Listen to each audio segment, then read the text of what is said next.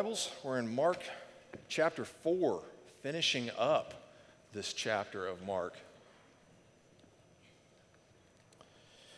So yes, as I mentioned in the prayer, this is the moment in Mark's gospel in which Jesus calms the storm. And so probably everyone in here has heard this story. You're familiar with this moment.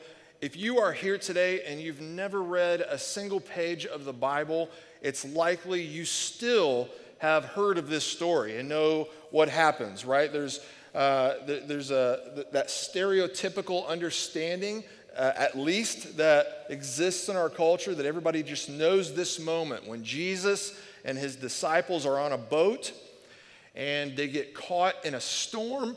And those knucklehead disciples all think they're going to die. And boy, it's just by the grace of God, they wake up Jesus just in the nick of time. He gets up and rebukes that storm and saves the day. And then the stereotypical way then to apply that moment in Scripture is we say, what? Well, are there storms in your life? Well, you bet there is, and you better run to Jesus and cry out before it's too late, so you can wake him up just in time to fix all the problems in your life. Don't be like those knucklehead disciples. And that's it, right? Bada boom, bada bing. We're ready to go get Mexican food right now. That's pretty much the gist of it, right? Well, honestly, that's not a terrible sermon. It's just that there's a lot of truth here. A lot of truth, and if you settle for that stereotypical understanding and that stereotypical application of this moment, then you've just settled for the appetizer and you've not gotten to the main course. You must be famished.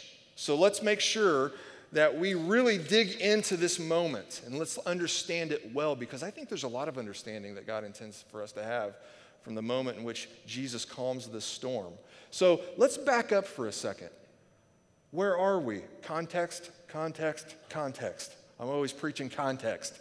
You don't want to ever just pluck a moment out and try to understand it without its context.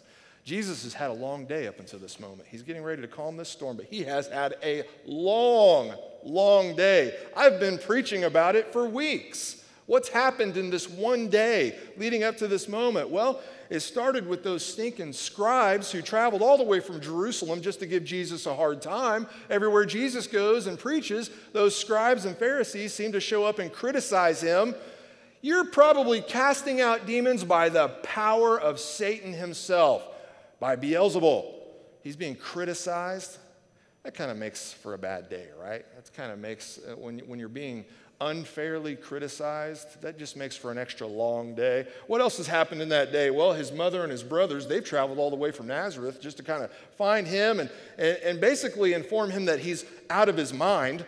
Look at all the attention you're getting, Jesus. You're getting attention from the wrong people sometimes, and the Herodians and the Pharisees are probably plotting to kill you right now. You're getting too much attention. You just need to come home. Let's just take you back home where it's safe. You're out of your mind. Man, that makes for a long day, right? When you're not on the same page with your family, an extra long day. And then he's been teaching all day long. The masses are gathering. And as we've discussed, these crowds are gigantic. This is not just a couple hundred people showing up. We're talking about tens of thousands of people everywhere Jesus goes, to the point in which when he preaches to them, he has to be strategic about where he even stands and teaches. He preaches on the shoreline. And that's just to keep the crowd all in front of him, and so the crowd doesn't crush him. And Peter is waiting in a boat in case things get bad. He can take Jesus and put him on the boat. Then they get the idea, hey, these crowds are so big, stand on the boat and just preach to these crowds from the boat. And so he's been preaching all day, the parable of the sower, the parable of the growing seed, the parable of the mustard seed. He's been teaching and teaching and teaching. And then even beyond that teaching, he takes his disciples aside and explains everything to them, just so they can have additional understanding. It says privately to his own disciples, he explained everything in chapter 4, verse 34. So he's had a long day. A lot of stuff has happened. He's exhausted. Reasonably, he's just absolutely exhausted after a day like that. Don't you just, oh man, you just can't wait to lay your head on the pillow and go to sleep. I bet you he could sleep through anything right now. He's getting ready to sleep through a storm. Sorry. Okay, let's get to it here. Mark chapter 4, thank you. Mark chapter 4, verse 35 through 36. Let's get going. This is Jesus calms the storm. On that day, the day we've just been talking about, when evening had come, he said to them, "Let's go across to the other side." And leaving the crowd, they took him with them in the boat, just as he was, and other boats were with them. And so, again, he's teaching to the masses. He's preaching to them on the shoreline. He's on the boat, so he can probably be elevated a little bit, and he can address them all, speaking loudly, being able to teach to all of them. And it says that evening came, and they were ready to get up out of there. Well, you can't go that way. There's 10,000 people, so let's go this way. Just stay on the boat, Jesus. They just took him as he was in that moment, just took him on the boat, and they just started to go away. There were other boats with them. Why is that? Who was with them? Well, you got at least the 12 disciples. But Jesus had more than 12 disciples. We learned that in the Gospels. Several disciples followed Jesus, but the 12 were special. They had the authority to teach with his authority and had the authority to do certain miracles and things like that. So maybe they needed more than one boat for the 12 disciples. Maybe they needed more than one boat because there were more than just the 12 disciples here. We're not sure. But there was an archaeological dig in 1986. This is mentioned in a lot of different commentaries that I try to read weekly. A lot of them pointed to this moment, like there was an archaeological dig that found a boat that was, hey, this looks like it's from the first century. It's probably going to tell us exactly what type of boats they typically use when they fish and stuff like that. And they carbon dated it, and sure enough, it came from the first century. It was 27 feet long, and it held about 15 people. So there was enough for all 12 disciples in this boat. But there were multiple boats, so it's likely there were more than just the 12 disciples here. These are the kind of things that interest me when I'm reading and studying this stuff. The size of the boat matters. So typically, when you see a painting of this moment, you see a painting of Jesus, and they're on this little rowboat, and so this is probably something bigger than a rowboat. It's not a yacht, but it's a significant sized boat. So let's continue in verse 37. And a great windstorm arose, and the waves were breaking into the boat so that the boat was already filling. This boat gets caught in a storm. We already knew that was going to happen, right? I don't think I spoiled that, right, earlier? We knew this was going to happen. These are experienced fishermen on a boat, and they get caught in a storm. Did they not check the weather app before they got on the boat? What are they thinking? Now, there's something we need to understand about the geography there at the Sea of Galilee where they are at. So I figure I should probably have a disclaimer. I am not a meteorologist, but I can read. And from what they tell me, here's what's going on at the Sea of Galilee. This, first of all, is a lake. This sea is like a lake. As a matter of fact, it's called Lake Tiberias. It had kind of two names going on. And so it's a 64 square mile lake. And this lake is special compared to every other lake on the planet Earth, that it sits lower than any other freshwater lake on the planet, about 700 feet below sea level. There's only one other lake that sits lower than that. It's a saltwater lake. It's the Dead Sea, which is like 70 miles south of there. But anyway, so the Sea of Galilee, a freshwater lake fed by the Jordan River, fed by natural springs and things like that, and it sits 700 feet below sea level, and it's surrounded by cliffs. There's a lot of cliffs around the entire sea. And so what you have here, again, not a meteorologist, but from what they tell me, you have a lot of hot air that tends to stay above that water. When the sun's beating down on the Sea of Galilee, it builds hot air, and then the cool air comes over those cliffs, and when that cool air rushes over those cliffs and collides with that warm air, boom, you got a storm suddenly. And so this particular place on the planet is prone to sudden and violent storms because of those dynamics that are happening there. And so in this moment, these experienced fishermen, they probably know that the Sea of Galilee is notorious for storms like these, but This one catches them off guard because, again, it can happen so unexpectedly. And so no matter how experienced you are, these could catch you off guard. And so here they are out in this windstorm, and the windstorm has whipped up the waves to the point in which water is coming on to the boat. They are taking on water in the boat as they're trying to get to the other side of the Sea of Galilee. It's filling with water. They're starting to sink. So have you ever been in a boat far from the shore starting to sink? Has anybody ever been in a boat, sunk boat? I was really close one time. I got a couple people. I was in a boat one time when I was 13 years old with my dad. We are not experienced boaters. It was kind of a really spontaneous moment. My dad and I, he and I went out west. My dad loves to travel out west. And he's like, let's explore somewhere new we've never been before. He takes me to Lake Powell, Utah. My dad, to tell you how spontaneous he was, he would literally we would just start driving west. And we'll be back in a week. And we would just go there and see sights in the Grand Canyon and things like that. I mean, we just kind of roll with it. That's just who my dad is. And so we get out there. He's like, let's go to Lake Powell. We go to Lake Powell, and we're like, wow, this is beautiful. This is amazing. Hey, they rent boats here. We should rent a boat. We have no idea. We don't do any boating whatsoever. Like, my dad, he has none of these skills. And I'm 13 at the time. And I still don't have these skills, right? So we're there, and I see the lineup of boats. I'm like, seriously? Because my dad, he's kind of tightwad. I'm like, we're going to rent a boat and go out and, explore these canyons? He's like, yeah, it sounds cool. Let's just have an adventure today. I'm like, great. And I'm looking at these boats. There's, these gigantic houseboats. A lot of people get on houseboats at Lake Powell. There's these yachts, these big speedboats, and I'm like, we're way out of our league. Awesome, let's hit the throttle on that thing.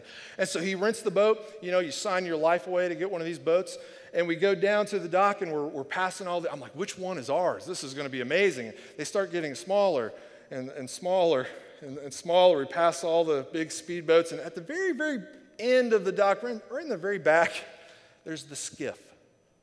The skiff. It's the moped of the sea. It's like one of those little wee, wee, wee, wee, little Yamaha motor on the back there. It's the skiff. I'm like, well, hey, it's still a boat, and we're in Lake Powell, so this is going to be awesome. Wee, I drove that thing when I was 13, and we just took off. With no idea. Lake Powell is gigantic. We started exploring all these different canyons and just going back in all these crevices. It was amazing. So here we are out in the middle of Lake Powell in Utah, not knowing what we're doing or where we're at. And you know how the story goes, right? Based on why I'm telling this story. A storm. We're on our way back, and we still have to cross the entire lake. We can see this dock off in the distance, and there's a gigantic thunderhead storm cloud, right at the dock. We're like, oh man, we're driving right towards that storm. What are we going to do?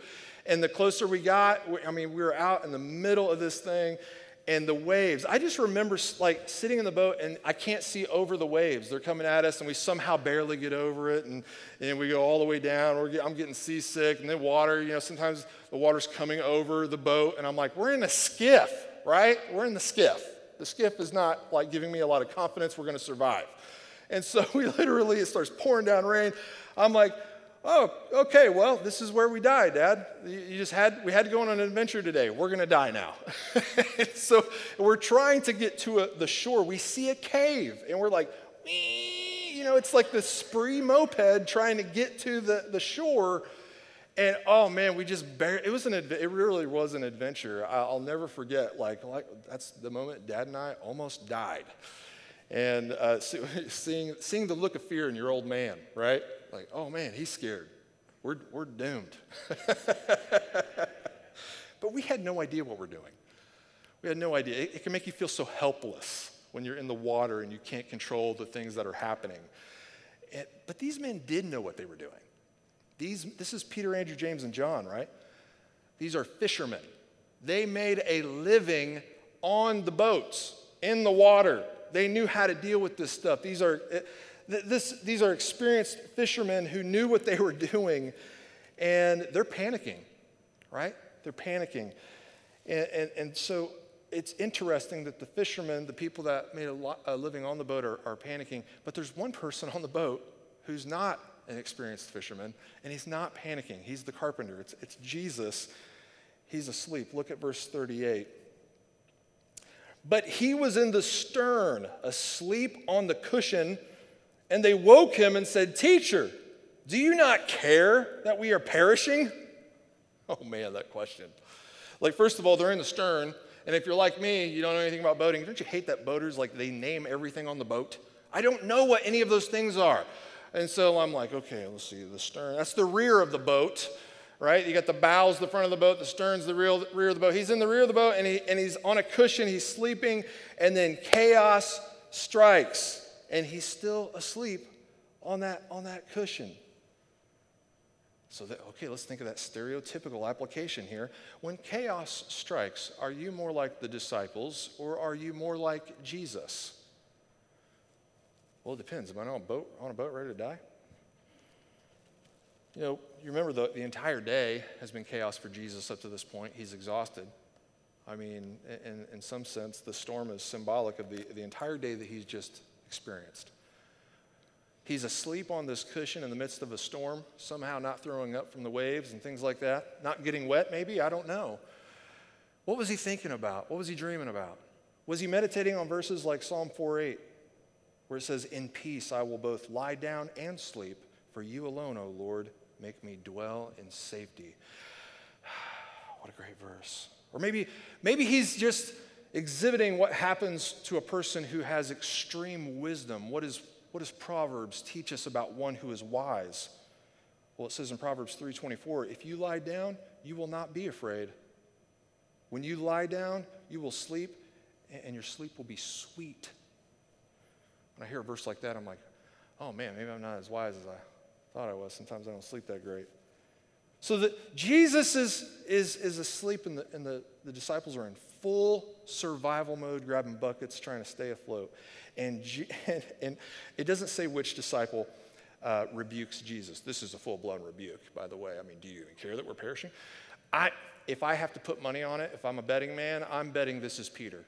And I love moments with Peter, but you know, this is the Gospel of Mark, and this response, this rebuke to Jesus in this story is unique to Mark, and Mark is recording Peter's account. I just bet you this is Peter, and it just fits his personality and how he behaves. Teacher, do you even care that we're perishing? Now think about that.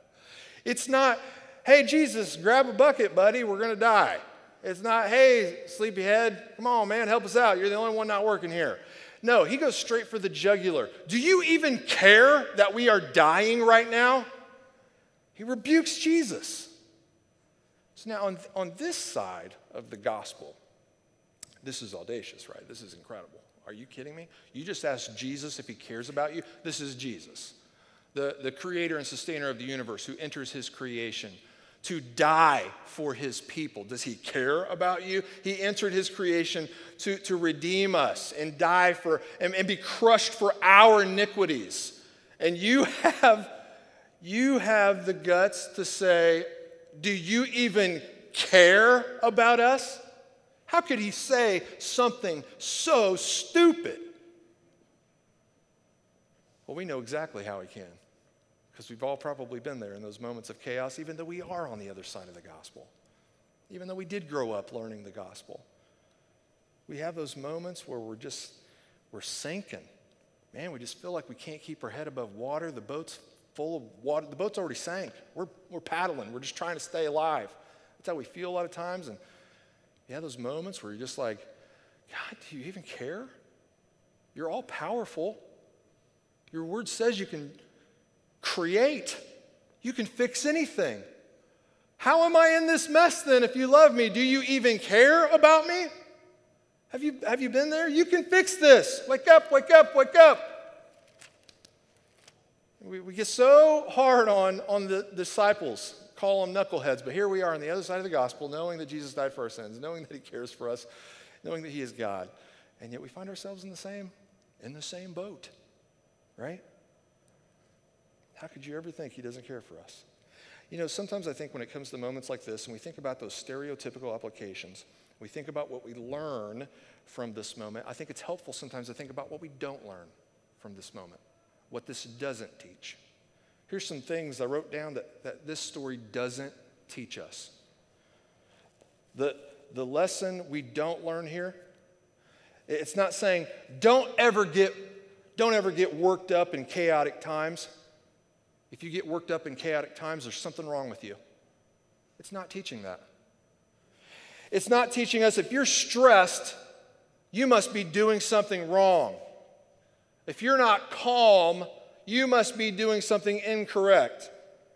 If you're experiencing a storm in life, it's because you haven't cried out to Jesus. It's not teaching that. Haven't you experienced those storms in life and cried out to Jesus like 1,000 times and you're not getting the answer you want? It's not that you're not crying out to Jesus. Well, this story isn't teaching those things. In fact, if it were just trying to communicate those things, and again, some of those thoughts aren't all bad, it's just shallow. And if we allow it to remain in that shallow place, well, if we're consistent, we'd start to make the argument that Jesus was shallow at times, because isn't the polar opposite moment just down the road in the Gospel of Mark where Jesus is the one who's in a storm of life getting ready to get arrested in the Garden of Gethsemane, and he's praying and he's stressed, he's in physical agony, he's in emotional distress. It says that he's greatly distressed and troubled. He says, my soul is sorrowful even to death. He's stressed out of his mind in prayer in the Garden of Gethsemane. What are the disciples doing? They're sleeping. They're the ones sleeping in that moment. And so if we just have this shallow understanding of Jesus calming the storm, if we just have that shallow understanding, would we not say to Jesus in that moment, hey, buddy, what are you stressed out about? You got little faith or something? The disciples, they're sleeping and you're the one stressed. Are you the one with little faith now? Well, of course not. Of course not. That would be blasphemy even to think that, right? But we don't want to have a shallow understanding of this story because, well, A, we don't want to portray Jesus like that, but B, this story has so much more for us than that. So much more for us. When it comes to bad times in life, those storms in life, they're not necessarily a direct result of your lack of faith. You need to understand that. Just because you go through bad times, it isn't necessarily a result of your lack of faith. It can be, but it isn't necessarily. Emotional responses to those hard times in life, they aren't necessarily a direct result of your lack of faith, But I think what we learn in moments like the Garden of Gethsemane and the moment in which Jesus calms the storm is that it's not so much that like you're faithing wrong and that's why you're in bad circumstances.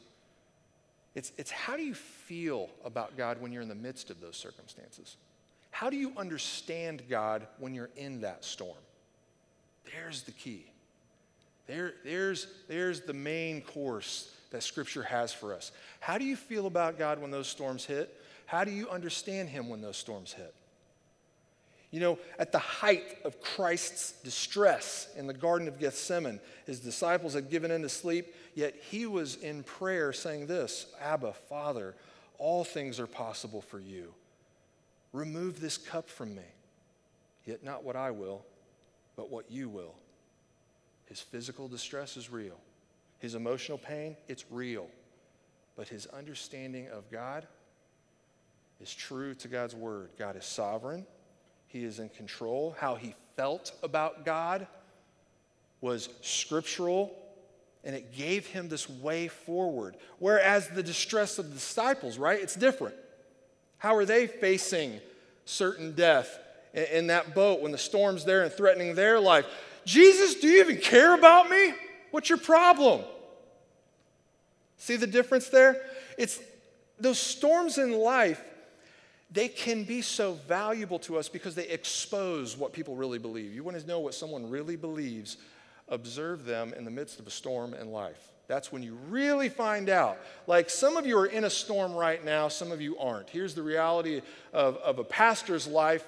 When you see a congregation, there's always someone in the storm. Like you may not have gone through a storm recently, or maybe it's been years and you're in a good season of life. There's always somebody in the bad season. And so from a pastor's vantage point, you're just always watching someone getting beat up by the waves, looking for the bucket, trying to get water out of the boat. You're always watching someone like just flail and flop around and try to survive, keep their head above water. But those moments are important for us. Because just like Peter, like what it did, his physical and emotional pain in the midst of that storm, it distorted the way he felt about Jesus and started to convince him that Jesus didn't care about him. And we can do the same thing and make the same mistakes when those storms of life hit us. Let's continue here. In verses 39 and 41.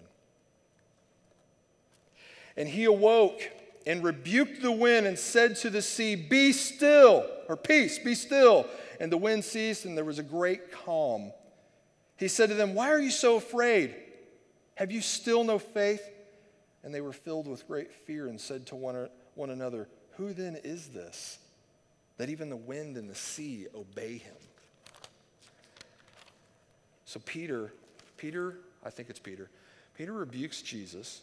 Jesus wakes up and rebukes the storm, and then Jesus rebukes the disciples. And so the big takeaway, I think, in Mark, again, if it's just that God can calm the storms of your life, you'd be neglecting the truth that is equally helpful and true, that God can cause and use the storms in your life. That's what he did with the disciples. He's using this storm. This storm has a purpose. We learned this in the Old Testament before we get to this point. I think of that amazing verse in Ecclesiastes when King Solomon says this, and this is what Jesus believes. In the day of prosperity, be joyful. And in the day of adversity, consider that God has made the one as well as the other. God's still sovereign over the bad days, just like he is over the good days.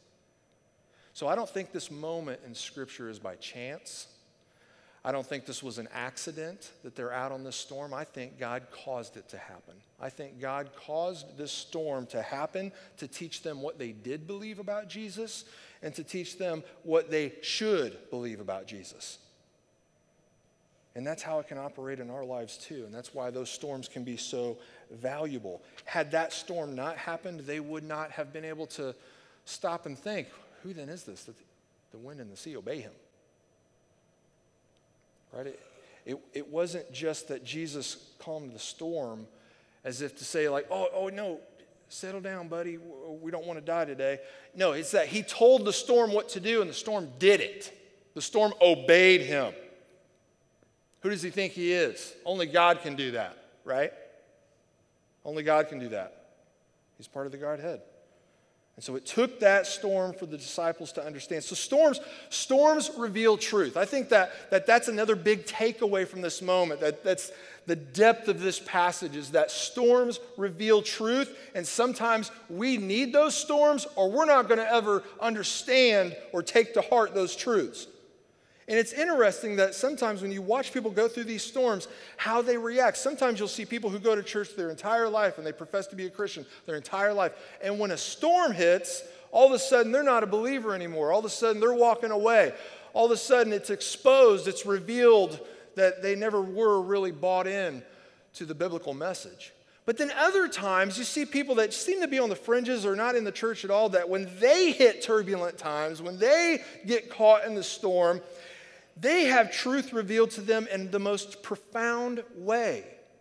How many testimonies have you heard in your life where someone tells you about the most awful situation they've ever gone through in life, and yet it was at rock bottom that they found Jesus? It was at rock bottom in which God does a work in their hearts and reveals who he is to them in a way that they never understood him before. So many people who have gone, that when their testimony is like that, so many of them will even say to you when they're explaining this moment, they'll even say, "I'm so thankful that happened to me." Even though it was the worst moment in their life, they'll say, "I'm so thankful that awful circumstance was something that I had to live through because I found my relationship with God in that. He broke me. He broke me to pieces at the bottom of that pit, and it changed my life. And now I live for him. And now I have hope in Jesus." Because storms sometimes are so necessary for people to know God in a way they didn't previously know him.